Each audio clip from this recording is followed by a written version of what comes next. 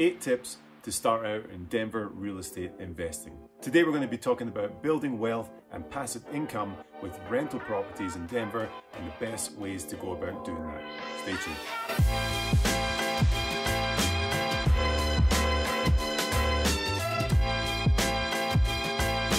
What's up guys, my name is Louis Gall. Thank you for tuning in to the channel where we drop weekly videos on buying, selling and investing in the Denver housing market. If you haven't done already, go ahead, like, comment, subscribe, hit that notification bell. That just supports me and lets me know to keep on making this content and that you guys are digging what we're putting out. So a big question I get asked a lot is where to start with investing in real estate. Not buying a house for you to live in, but actually investing in rental properties and how to go about navigating that landscape. It can feel super overwhelming if you don't know what you're doing and you don't know where to start. So today we're going to break it down into your first 8 tips how to get started and play by play how to get moving into an investment property. Step number 1, make a plan, which seems pretty obvious, but that is definitely where you should start. Look at big picture. What do you actually want to invest in? There's a lot of different property types out there and they all come with their ups and downs.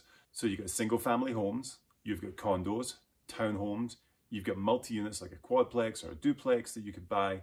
Now each type of property comes with their ups and downs and advantages and disadvantages. For instance, if you're buying a single family home to rent out, you're going to have to deal with all the stuff that comes with that. So anything that breaks is your responsibility, obviously, to replace unless you've changed that in the lease. But big things like your sewer line, your HVAC system, stuff like that, you have to keep in mind that that's going to be a cost down the line.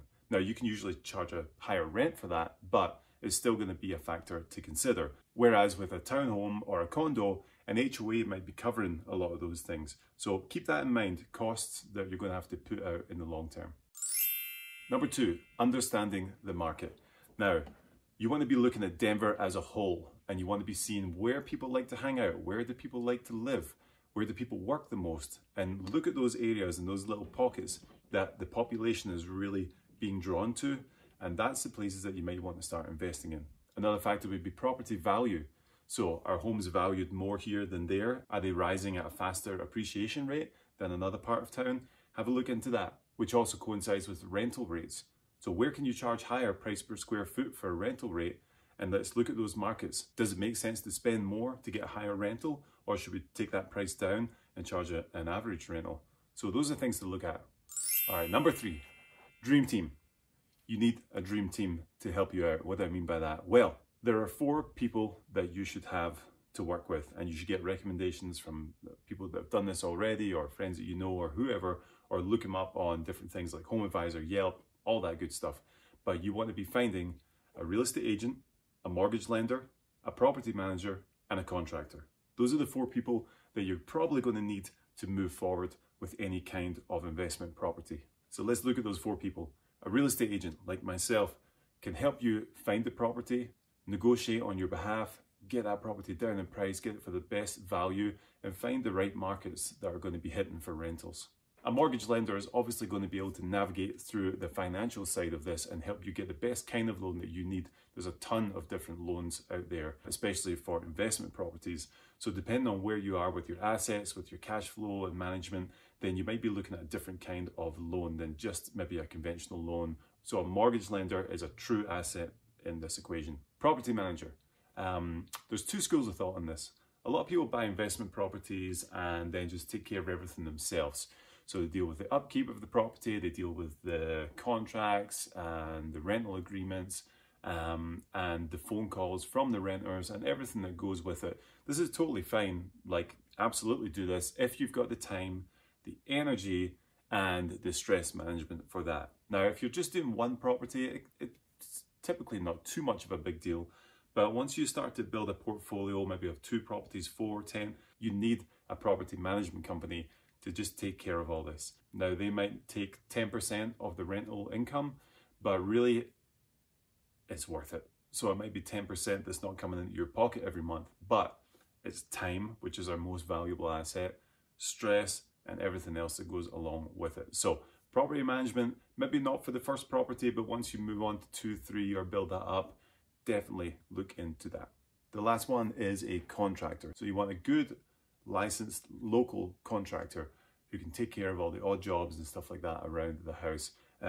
Again, you might be great at this stuff, which is fine. I'm not, so I can't change a light bulb. I'm a nightmare with this kind of stuff, as my wife would tell you.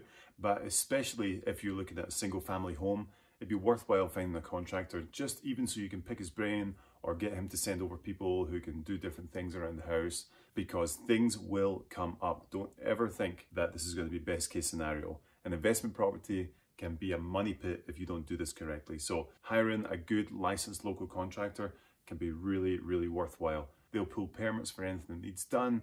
A lot of times they'll have warranties on the work that they do as well. So definitely worth the investment to have a contractor come out and do some of the work on the house if it needs done.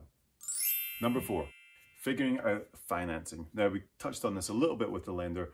There's a lot of different loans out there. There are conventional loans, portfolio loans, commercial loans, and a bunch of other loans that you've maybe never even heard of. So talk with a lender and get this all figured out. I deal with these things every day, but I am by no means an expert on this thing. So you want to find an expert who works with investors already and knows the system and knows how to work it and get the most bang for your buck in these situations. So get your financing in check. Number 5, know your numbers. This is huge. So knowing your numbers is all about your return on investment. And a lot of this is figuring out what is your cash flow going to be on this property. So your cash flow is all the incoming from rent versus all the outgoing from expenses. Cash flow. Now I'm going to break this down in depth in another video all about cap rates and how to calculate a positive cash flow. So definitely tune in for that one. But really, to break it down in simple terms, it's going to be your incoming rent versus your outgoings, which would be repairs, HOA fees, utility bills, and all that fun stuff that homeowners have to deal with. Number 6, do not get emotional. So typically in real estate transactions, there's a lot of emotion going on because you're buying a home or selling a home that you've lived in for years, you raised your kids in, or you're buying a home which you've fallen in love with, you drove by in the street and that's where you want to raise your kids in or whatever it is. But there's a lot of emotion involved. Now with an investment property, you have to take that emotion out of it. It's all about numbers. It's black and white for you. You're an investor now, so you need to take out the emotion and think about it as a business. Refer to your numbers, to your spreadsheets, to your cap rates, all that stuff. It's all a mathematical equation. And in math, there is no emotion. Number 7, different ways to submit an offer.